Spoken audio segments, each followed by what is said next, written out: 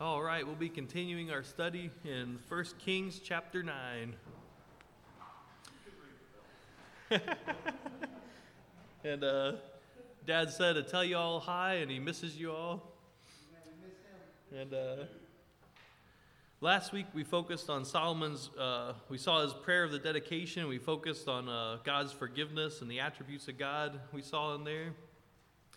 At the end of chapter 8, they had a huge celebration, and Solomon offered 22,000 bulls and 120,000 sheep. And now we're going to start chapter 9 and see God appear to Solomon a second time. Lord, thank you again for bringing us here, Lord. I pray that you would minister to us in your word now. I pray that you would speak through me, Lord, and let my own words not be spoken, but your words spoken through me, Lord God, and that there would be clarity, Lord, and understanding, and I pray that your word would not return void, Lord. In your name I pray. Amen. So in chapter 9, verse 1, it says, "And it came to pass, when Solomon had finished building the house of the Lord and the king's house, and all Solomon's desire which he wanted to do, that the Lord appeared to Solomon the second time, as he appeared to him at Gibeon." And so this is the second time that God appeared to Solomon. The first time was when he became king in chapter 3, and it seems like he's just going back to where he was before. The first time he made 1,000 sacrifices, and this time he's made multiple thousands of sacrifices. And we feel like we've drifted away from God, then we just need to go back to him. And we don't need to go to Gibeon and offer thousands of sacrifices. We just need to return to his word and to return to prayer with him. And, you know, a relationship's not going to be that good if there's no communication. So we need to hear from God when we read his word, and we need to speak to him in prayer. And there's a saying that I don't like, but it's a biblical saying. It says, "You're only as close to God as you want to be." And that's like, ouch, that hurts to hear. You know, it's like if you feel like you're not close to God, it's because you're not making the effort. It's not that God isn't coming to you. In James chapter 4, verse 4, it talks about this here. There's some rough verses here, but there's some really good things to know about our relationship with God. It says, "Adulterers and adulteresses, do you not know that friendship with the world is enmity with God? Whoever therefore wants to be a friend of the world makes himself an enemy of God. Or do you think that the scripture says in vain, 'The Spirit who dwells in us yearns jealously'? But he gives more grace. Therefore he says, 'God resists the proud, but he gives grace to the humble.'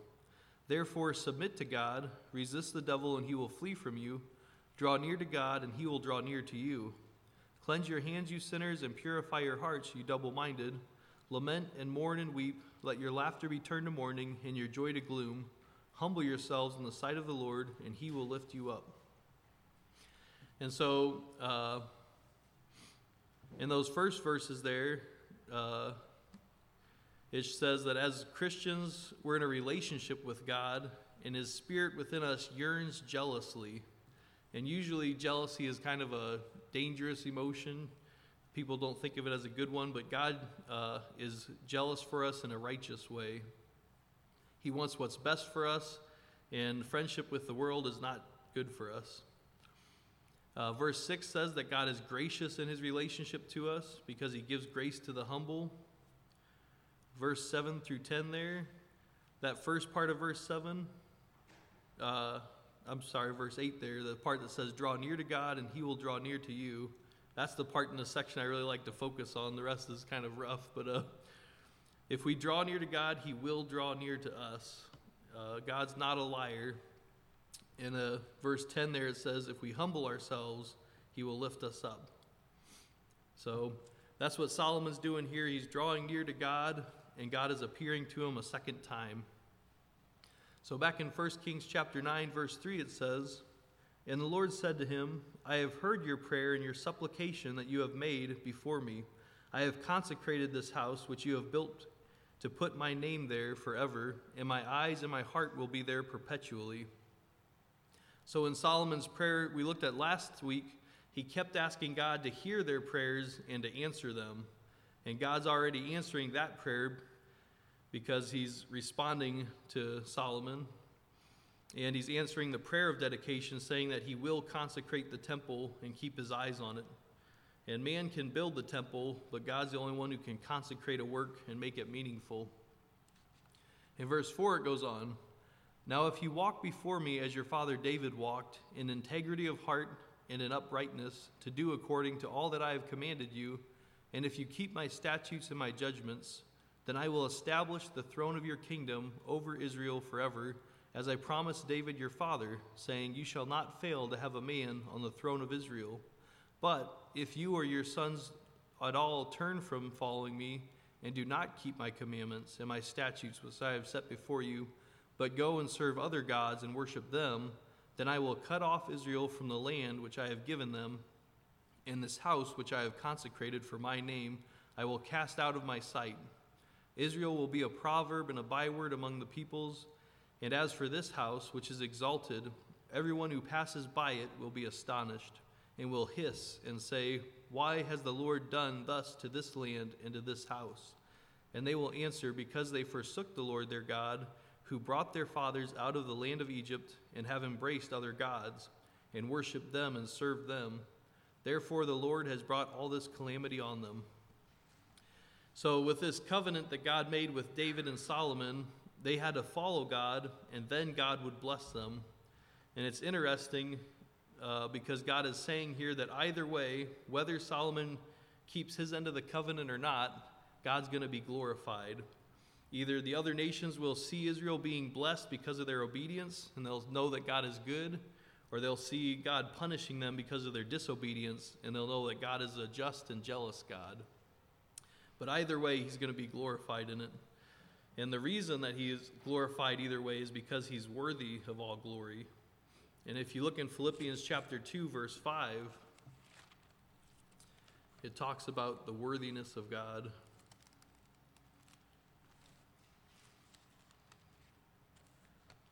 In Philippians 2, verse 5, it says, "Let this mind be in you, which was also in Christ Jesus, who being in the form of God, did not consider it robbery to be equal with God, but made himself of no reputation, taking the form of a bondservant, and coming in the likeness of men.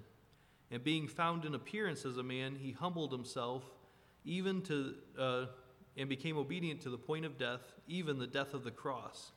Therefore God has highly exalted him and given him the name which is above every name, that at the name of Jesus every knee should bow, of those in heaven and of those on earth and of those under the earth, and that every tongue should confess that Jesus Christ is Lord, to the glory of God the Father." And so, in looking at the worthiness of Jesus here, Jesus is the ultimate example of humility. No one can be as humble as he was, because he started off as God from heaven and came down to earth in the lowly likeness of men. And so it's impossible for us to be that humble, because we can't start off in heaven. We're already lowly men. But and he became humble to the point of death. But he's that ultimate example of humility.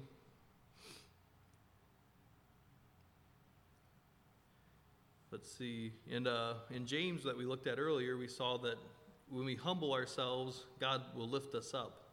And we see how greatly Jesus humbled himself. And we can see here the extent that God exalted him. Jesus was the most humble, and now he's the most exalted. God said he has that name that is above every name, and that every knee will bow and every tongue will confess. Those in heaven and earth and under the earth, so no one's excluded from that. Everyone will bow their knee and confess. So even those who don't believe in Christ are going to bow their knee and confess the name of Jesus Christ, that he's Lord, to the glory of God the Father. So there's no atheists in heaven, but there also aren't going to be any atheists in hell either. They're going to know that God exists when they kneel before his throne and confess his name. And you can step out in traffic and say you don't believe in a Greyhound bus, but that doesn't mean that one isn't going to run you over. It's kind of a dangerous thing to do. And it's the same with God. You know, an atheist can say, I don't believe in God, but that doesn't mean they're not going to kneel before his throne. So every knee will bow, every tongue will confess that Jesus is Lord because he's worthy of that glory. And it shows us that there's no denying that Jesus is worthy of all adoration in Philippians there. Back in Kings, in this section of verses, there's another thing we can look at. It's how God said he would punish Israel. The Bible tells us that God punishes us lovingly to discipline us for our own good. Another cross-reference here, Hebrews chapter 12, verse 5, talks about God's discipline.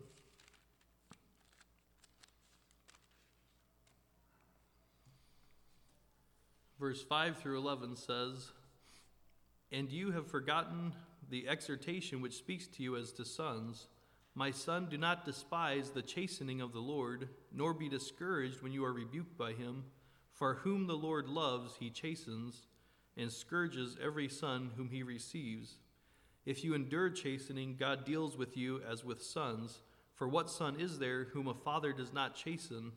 But if you are without chastening, of which all have become partakers, then you are illegitimate and not sons. Furthermore, we have had human fathers who corrected us, and we paid them respect. Shall we not much more readily be in subjection to the Father of spirits and live? For they indeed for a few days chastened us as seemed best to them, but he for our profit, that we may be partakers of his holiness. Now no chastening seems to be joyful for the present, but painful.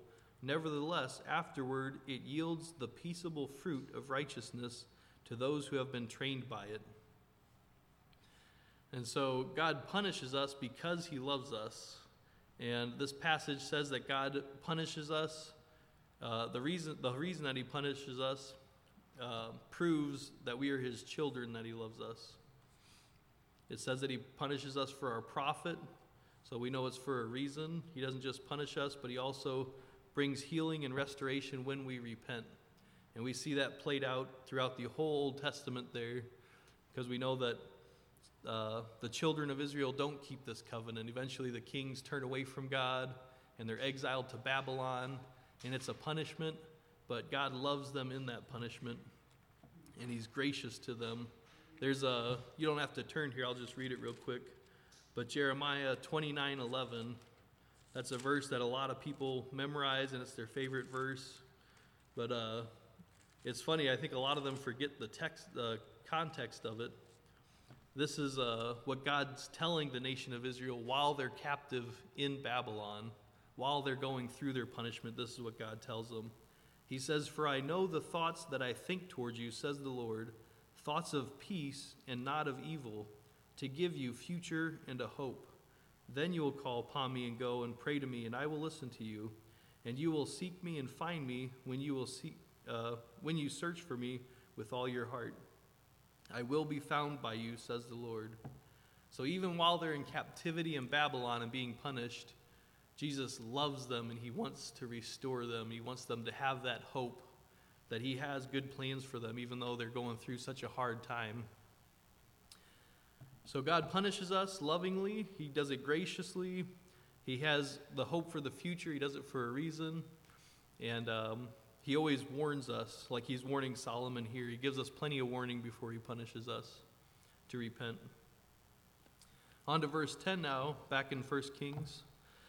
"Now it happened at the end of 20 years, when Solomon had built the two houses, the house of the Lord and the king's house, Hiram, the king of Tyre, had supplied Solomon with cedar and cypress and gold as much as he desired, that King Solomon then gave Hiram 20 cities in the land of Galilee.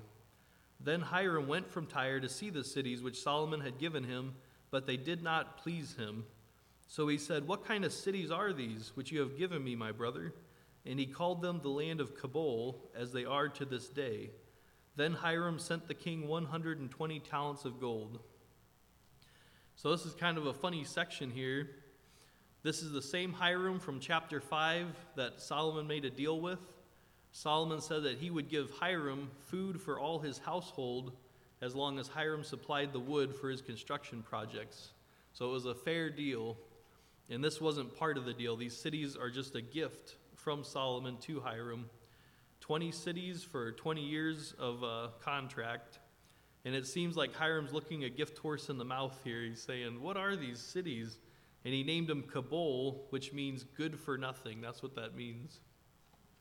And I tried looking it up in my computer program, and Galilee only shows up 6 times in the Old Testament, but it's mentioned over 60 times in the New Testament. And that's because Jesus spent so much time in Galilee. That's where he called his disciples. That's where he did so many miracles and ministries. But Hiram thought it was good for nothing, but it was precious in the sight of Jesus. Jesus finds value in worthless things. In 1 Corinthians chapter 1, verse 26, let's see here.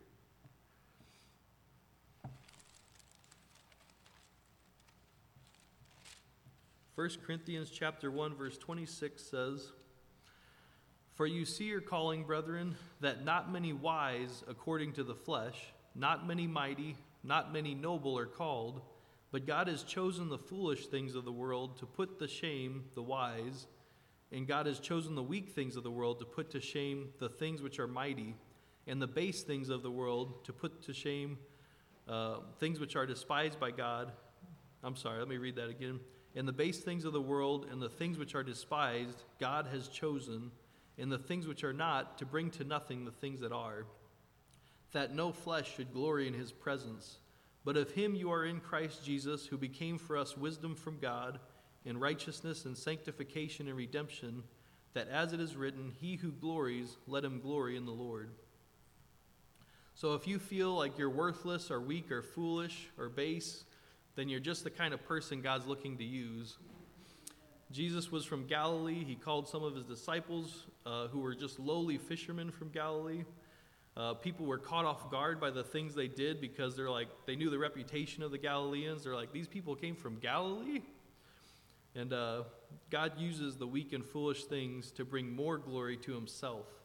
Because we can't boast in ourselves because we know we're weak and foolish. We know that it's God working through us. And on the day of Pentecost, in the book of Acts, the first chapter there, the second chapter, the disciples are filled with the Spirit, and they come into the streets speaking in tongues. And all these people from different areas understand them in their own language. And they say, "Look, are not all these who speak Galileans? And how is it that we hear, each in our own language in which we were born?" And Peter didn't take credit for that and say, "Ha, you misjudged me," but he just went straight to pointing to Jesus and sharing the gospel with them. He didn't brag about himself. So God used these lowly fishermen to bring glory to himself. Hiram didn't appreciate the land of Galilee, but Jesus didn't have a problem with it. And Hiram gave Solomon this gift of gold in return. This 120 talents of gold is about 4 tons. That's a lot of gold.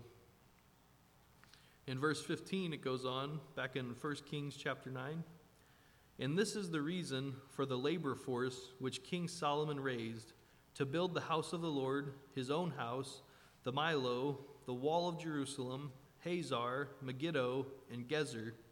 Pharaoh king of Egypt had gone up and taken Gezer and burned it with fire, had killed the Canaanites who dwelt in the city, and had given it as a dowry to his daughter, Solomon's wife. And Solomon built Gezer, Lower Beth Horon, Baalath, and Tadmor in the wilderness, in the land of Judah.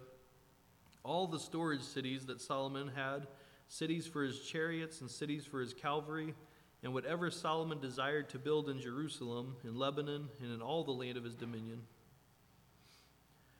So Solomon's wise to keep building things while he has this time of peace and while he has plenty of provisions. But at the same time, he needs to be sure that he's trusting in God and not in his own strength.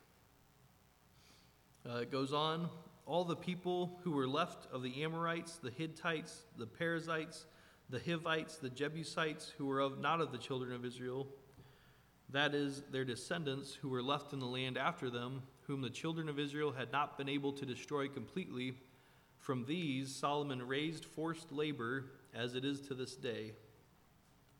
So Solomon had a group of forced laborers who were the remnants of these nations that God told the Israelites to wipe out completely way back in the time of Joshua, but they didn't. They tried making them forced laborers back then too.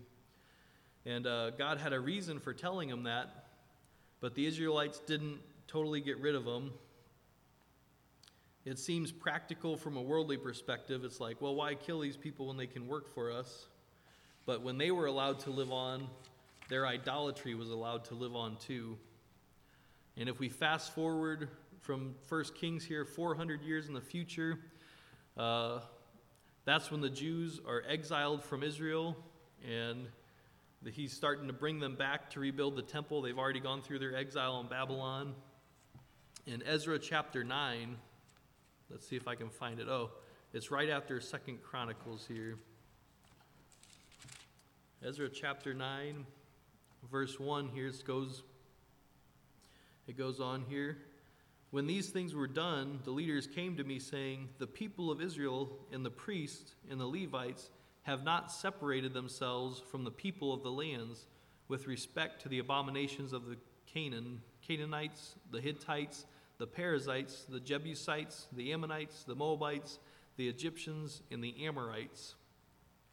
A lot of these are the same people here that Solomon's forced to labor here. They lived on, and now they're causing trouble when Israel's coming back from their idolatry. It goes on here. Let me see here. The whole reason Israel was exiled was because of their idolatry, and now that God's brought them back, they're stumbling again. They're intermarrying with these idolatrous locals here, and it's going to cause a problem. And we see how seriously Ezra takes this in the verses on here. In verse 2 it says, for they have taken some of their daughters as wives for themselves and their sons, so that the holy seed is mixed with the peoples of those lands. Indeed, the hand of the leaders and rulers has been foremost in this trespass. So when I heard this thing, I tore my garments and my robe, and plucked out some of the hair of my head and beard, and sat down astonished. Then everyone who trembled at the words of the God of Israel assembled to me because of the transgression of those who had been carried away captive, and I sat astonished until the evening sacrifice. At the evening sacrifice I arose from my fasting, and having torn my garments and my robe, I fell on my knees and spread out my hands to the Lord my God. And I said, O my God, I am too ashamed and humiliated to lift up my face to you, my God, for our iniquities have risen higher than our heads, and our guilt has grown up to the heavens. And he goes on the rest of this chapter with his heartfelt prayer of repentance here. And we don't have time to look at all of it, but it just shows us what the problem is here. It was a problem in Joshua's time. It's a problem in Solomon's time. They keep letting this thing live on, this temptation that's going to keep coming back to bite them. And I think at least for me, it might be the same for you too, but there's some things in my life that I might allow to stay, which really I just need to get rid of. Hebrews 12, 1 through 2. Let me read that real quick.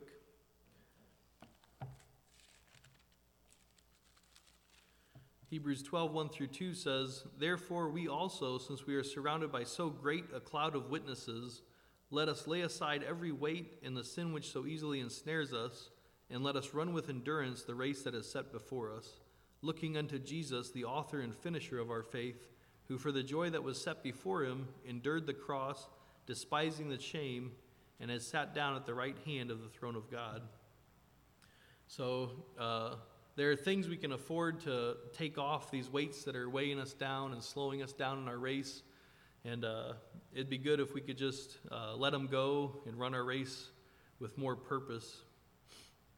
In verse 22, back in chapter 9 of 1 Kings, it says, but the children of Israel Solomon made no forced laborers, because they were men of war and his servants, his officers, his captains, commanders of his chariots and his cavalry.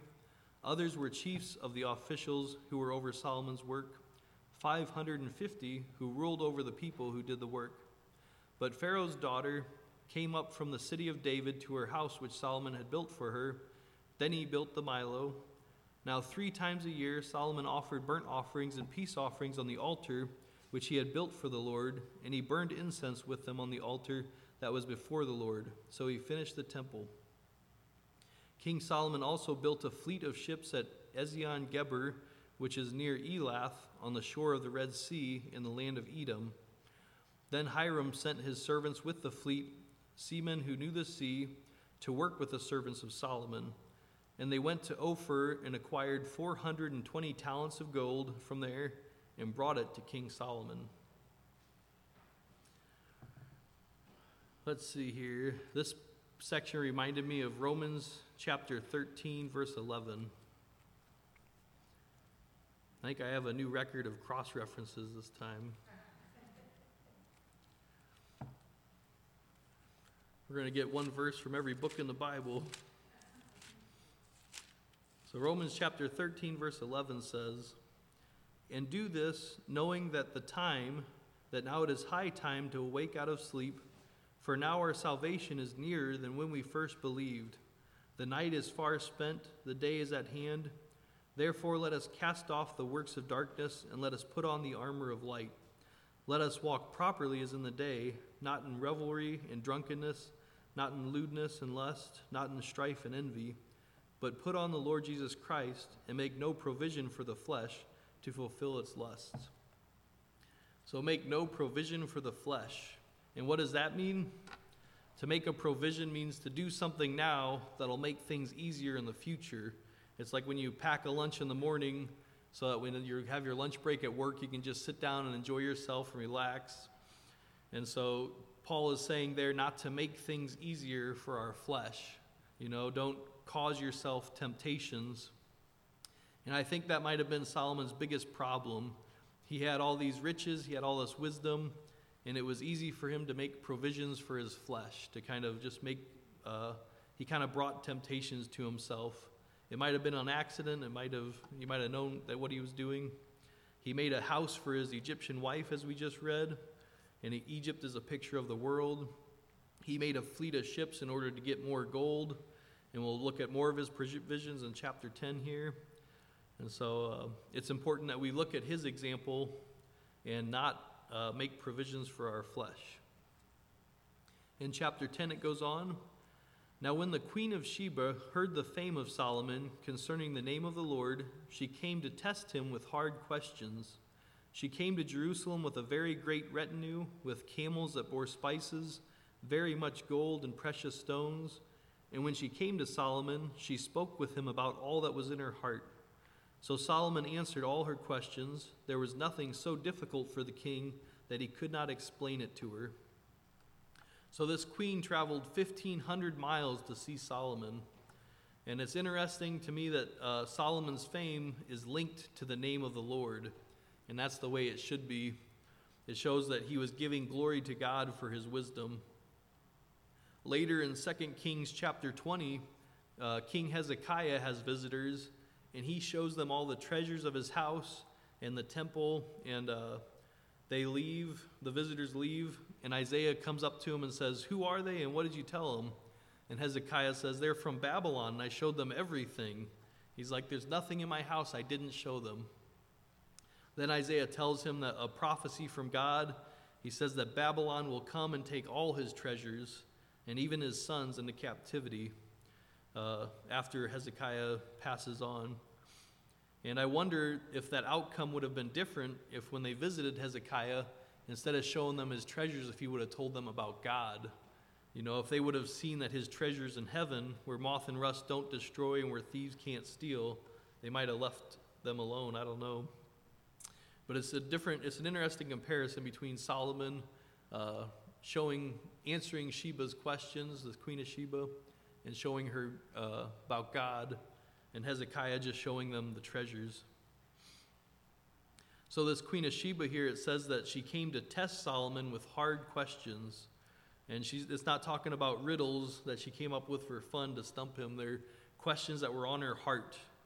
And a lot of times when people realize that we're Christians, they'll try to test us. And we might not even know that they're testing us, but they'll be watching us to see what our reaction is when we're in a hard situation. And that's happened to me before. I didn't know they were watching, but something happened, and then all of a sudden they're like, "I thought you were a Christian." And they really keep an eye on you. So Solomon was able to answer all her questions because he had the wisdom of the Lord. And it's God who has all the answers. No question is too difficult for him. In verse 4 it goes on, when the queen of Sheba had seen all the wisdom of Solomon, the house that he had built, the food on his table, the seating of his servants, the service of his waiters and their apparel, his cupbearers and his entryway by which he went up to the house of the Lord, there was no more spirit in her. So it sounds like she had a pretty big tour of his kingdom, and she was just exhausted from seeing everything and trying to analyze it. And it's funny that she was even impressed with the way he seated his servants and what they were wearing. In verse 6 it goes on, then she said to the king, it was a true report which I heard in my own land about your words and your wisdom. However, I did not believe the words until I came and saw it with my own eyes. And indeed, the half was not told me. Your wisdom and prosperity exceed the fame which I heard. Happy are your men, and happy are these your servants who stand continually before you and hear your wisdom. So her response here is the response I want people to have when they come to the Lord. I want them to see that God in such a way that they're just exhausted by his greatness. I want people to realize that what they heard about God is true. And this queen said that she was had to see it with her own eyes.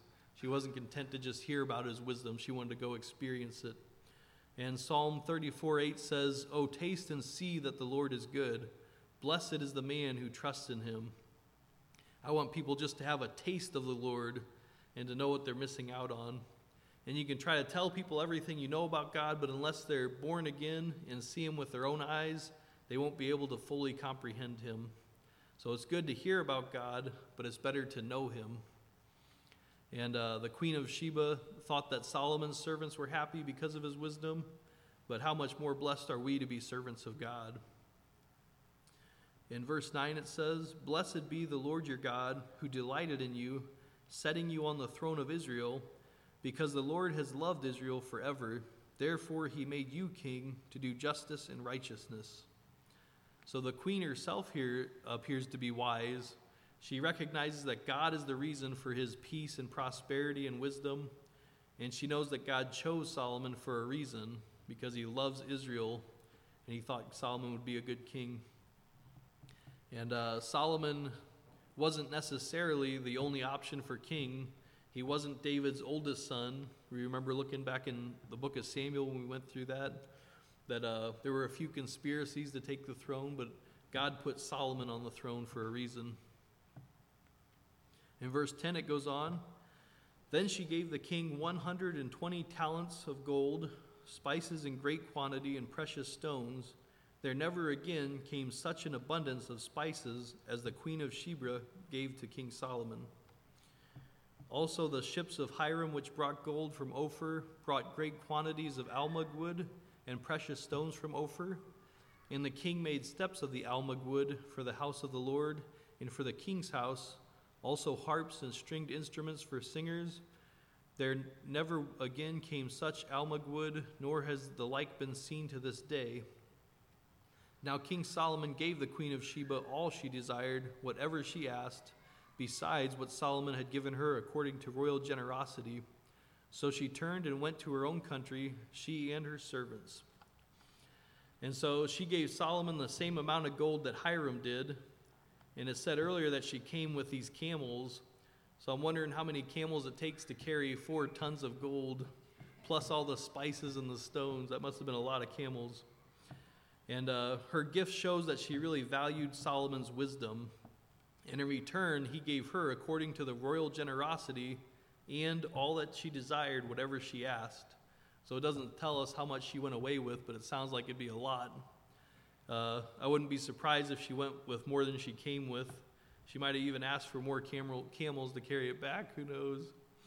And this queen of Sheba is mentioned by Jesus in Matthew chapter 12. Verse 38.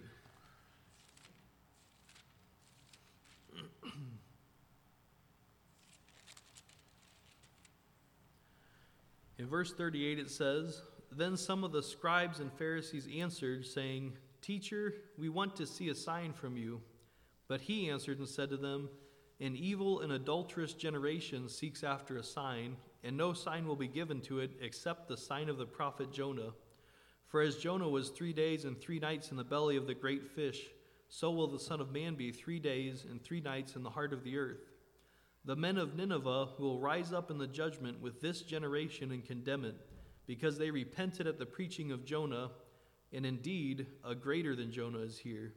The queen of the south," that's Queen of Sheba it's talking about, "will rise up in the judgment with this generation and condemn it. For she came from the ends of the earth to hear the wisdom of Solomon, and indeed a greater than Solomon is here." And so Jesus was far greater than Solomon, but so many people disregarded him and didn't want to hear what he had to say. And if the people of Jesus' time valued hearing from him like this queen valued hearing from Solomon, Jesus would have given them abundant riches like Solomon did to the queen. You don't go away from God empty-handed. But they didn't want to hear what Jesus had to say. And in the judgment, that generation is going to be before the throne, and they're going to call the Queen of Sheba to the witness stand, and she's going to testify against them. She'll say, "I went from like this long distance. I brought all these treasures to hear from Solomon, and you guys wouldn't listen to Jesus." It's going to be a sad time.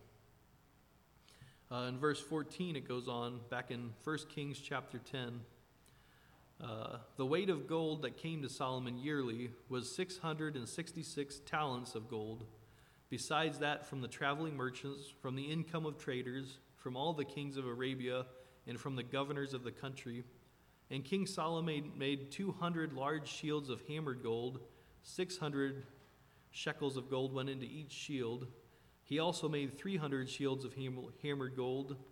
300 minas of gold went into each shield. The king put them in the house of the forest of Lebanon. Moreover, the king made a great throne of ivory and overlaid it with pure gold. The throne had 6 steps, and the top of the throne was round at the back. There were armrests on either side of the palace of the place of the seat, and 2 lions stood beside the armrests. 12 lions stood there, one on each side of the 6 steps. Nothing like this had been made for any other kingdom. All King Solomon's drinking vessels were gold, and all the vessels of the house of the forest of Lebanon were pure gold. Not one was silver, for this was accounted as nothing in the days of Solomon. For the king had merchant ships at sea with a fleet of Hiram. Once every 3 years, the merchant ships came bringing gold, silver, ivory, apes, and monkeys. So Solomon surpassed all the kings of the earth in riches and wisdom. So we see a lot of Solomon's prosperity here. He received 666 talents of gold every year. Today, that would be almost $1 billion. These verses go on to show just how rich Solomon was. He had enough money to make 500 golden shields that were just for decoration. They'd be really bad to take into battle. They're extra heavy and they're malleable. And he didn't care about silver. It said he was counted as nothing because he had so much gold. He was this one-of-a-kind. He had this one-of-a-kind throne here. He brought in the exotic animals like monkeys and apes. It just shows you the extent of his riches. And there wasn't another king on earth that was as rich or wise as him. When Solomon asked for wisdom from God, God said because he didn't ask for riches, God would make him rich also. And he wasn't joking. But God really blessed Solomon, and he really blesses us too. There's some verses I want to look at concerning riches. We got a few more cross references. Matthew chapter 6, verse 19. This is Jesus talking about treasures and riches. He says, "Do not lay up for yourselves treasures on earth, where moth and rust destroy, and where thieves break in and steal. But lay up for yourselves treasures in heaven, where neither moth nor rust destroys, and where thieves do not break in and steal. For where your treasure is, there your heart will be also. The lamp of the body is the eye. If therefore your eye is good, your whole body will be full of light. But if your eye is bad, your whole body will be full of darkness. If therefore the light that is in you is darkness, how great is that darkness? No one can serve 2 masters, For either he will hate the one and love the other, or else he will be loyal to the one and despise the other. You cannot serve God and mammon. Therefore I say to you, do not worry about your life, what you will eat or what you will drink, nor about your body, what you will put on. Is not life more than food and the body more than clothing? Look at the birds of the air, for they neither sow nor reap, nor gather into barns. Yet your heavenly Father feeds them.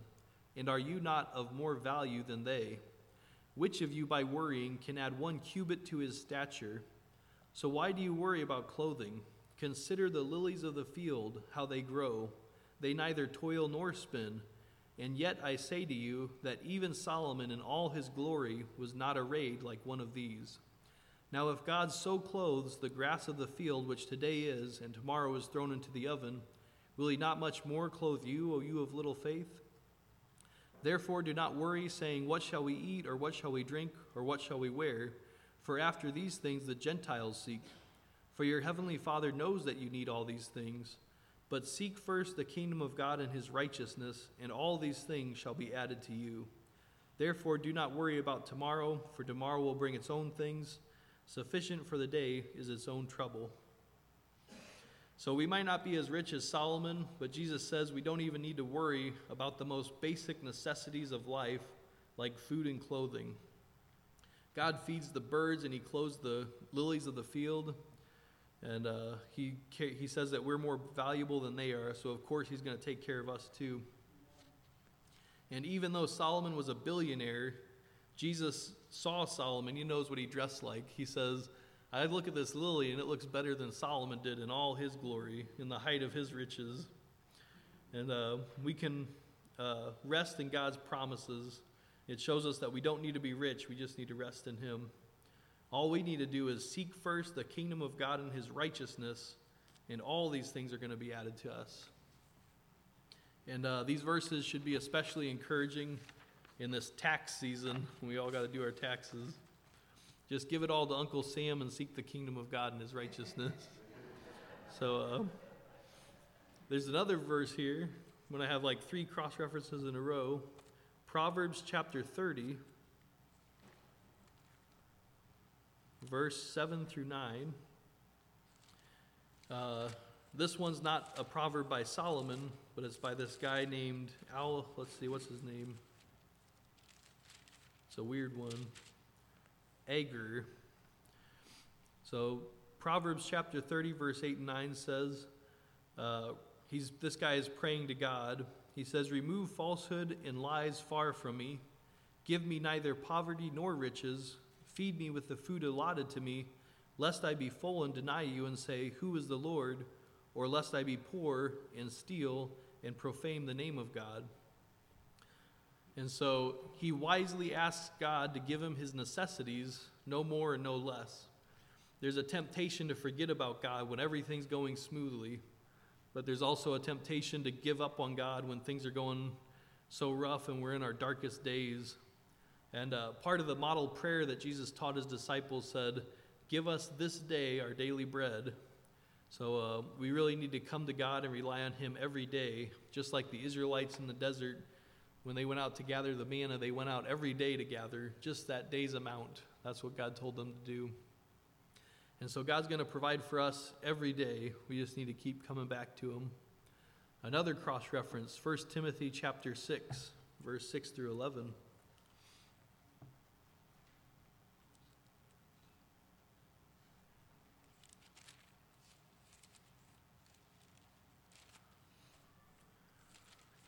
First Timothy 6, verse 6 says, now godliness with contentment is great gain, for we brought nothing into this world, and it is certain we can carry nothing out. And having food and clothing, with these we shall be content. But those who desire to be rich fall into temptation and a snare, and into many foolish and harmful lusts, which drown men in destruction and perdition. For the love of money is a root of all kinds of evil, for which some have strayed from the faith in their greediness, and pierced themselves through with many sorrows. But you, O man of God, flee these things, and pursue righteousness, godliness, faith, love, patience, and gentleness. And so we know Solomon was rich, And we know he didn't carry those riches into heaven with him. It says here to be content with just food and clothing, the same two necessities that Jesus mentioned in chapter 6 of Matthew. And we also see here that money isn't evil. It's the love of money, and it's the desire to be rich that cause all the problems. The descriptions of what money can do are scary. A desire for riches can be dangerous. The snare it talks about, that would be a trap to catch birds. Drowning is a terrible thing. It talks about being pierced through with many sorrows. That makes me think of those traps in the Indiana Jones movie. You know, the temple floor would open up, and there'd be all these spears sticking up you're about to fall into. It's like, that's what the picture that comes to mind. It says that those who desire to be rich, or let's see, it says some have strayed from the faith in their greediness and pierced themselves through with many sorrows. So there's a lot of traps in wanting to be rich. And while other people are chasing those things, we're supposed to be chasing righteousness, godliness, faith, love, patience, and gentleness. We're supposed to be running the opposite direction of the world. Back to 1 Kings chapter 10, verse 24, it says, "Now all the earth sought the presence of Solomon to hear his wisdom, which God had put in his heart. Each man brought his present, articles of silver and gold, garments, armor, spices, horses, and mules, at a set rate year by year. And Solomon gathered chariots and horsemen. He had 1,400 chariots and 12,000 horsemen, whom he had stationed in the chariot cities and with the king at Jerusalem. The king made silver as common in Jerusalem as stones, and he made cedar trees as abundant as the sycamores which are in the lowland. Also Solomon had horses imported from Egypt and Kiva, and the king's merchants brought them in Kiva at the current price. Now a chariot that was imported from Egypt cost 600 shekels of silver, and a horse 150, and thus, through their agents, they exported them to all the kings of the Hittites and the kings of Syria." In Deuteronomy chapter 17, verse 14 to 20, this is 400 years before Israel even had a king, but God gave Moses some guidelines that a king should follow. Let's see if I can find Deuteronomy.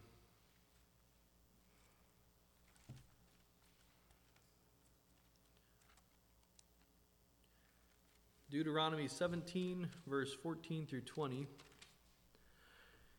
God tells Moses, "When you come to the land which the Lord your God is giving you, and possess it and dwell in it, and say, 'I will set a king over me like all the nations that are around me,' you shall surely set a king over you, whom the Lord your God chooses. One from among your brethren you shall set as king over you. You may not set a foreigner over you who is not your brother. But he shall not multiply horses for himself, nor cause the people to return to Egypt to multiply horses. For the Lord has said to you, you shall not return that way again. Neither shall he multiply wives for himself, lest his heart turn away. Nor shall he greatly multiply silver and gold for himself. Also it shall be when he sits on the throne of his kingdom that he shall write for himself a copy of this law in a book, from the one before the priests, the Levites.